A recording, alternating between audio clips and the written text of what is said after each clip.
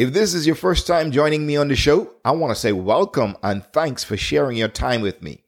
In the previous episode, we talked about 3 simple steps for walking with godly perspective in your everyday life. Today's episode, we'll talk about the rise of champions and how to overcome the challenges which keep you from becoming whom God has called you to be.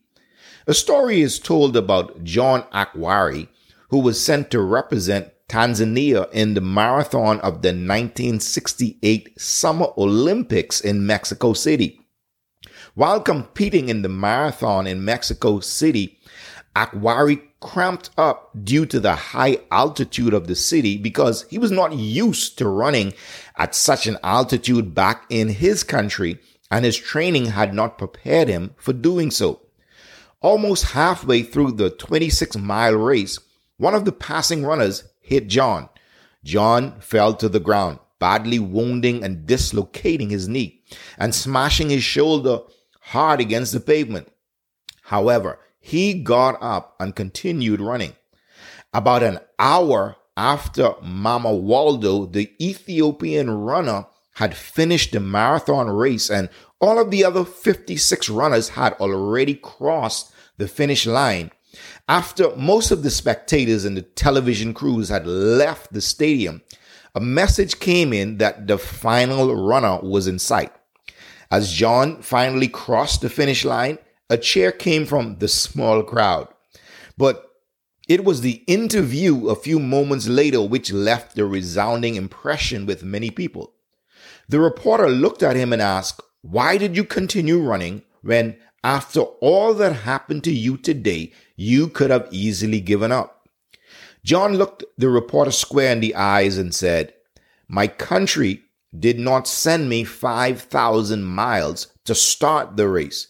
They sent me 5,000 miles to finish the race."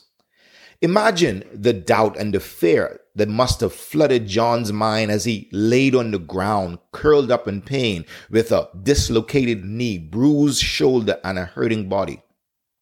I'm sure he was bombarded with every reason why he could not move towards the finish line. But there was something stronger within his heart.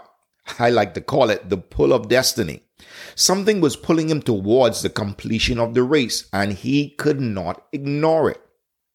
Right now, deep within you, there is something pulling you towards the fulfillment of your destiny. It's that dream in your heart that never fades. It's those thoughts of achieving something great with your life that keeps you awake at night, wrestling with your limitations. All because deep inside you, you know you were born for something grand.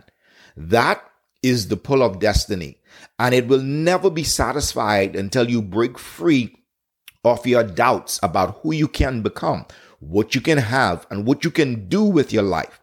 The pull of destiny will only be satisfied when you move away from doubt and you move towards destiny. You know, everyone has doubts about what they can do, what they can achieve, or who they can become. But faith to believe what is possible is the only influence strong enough to help anyone break free from the chains of doubt. Dale Carnegie, the American writer, lecturer, and creator of famous courses in self-improvement, salesmanship, corporate training, public speaking, and interpersonal skills, said that inaction breeds doubt and fear.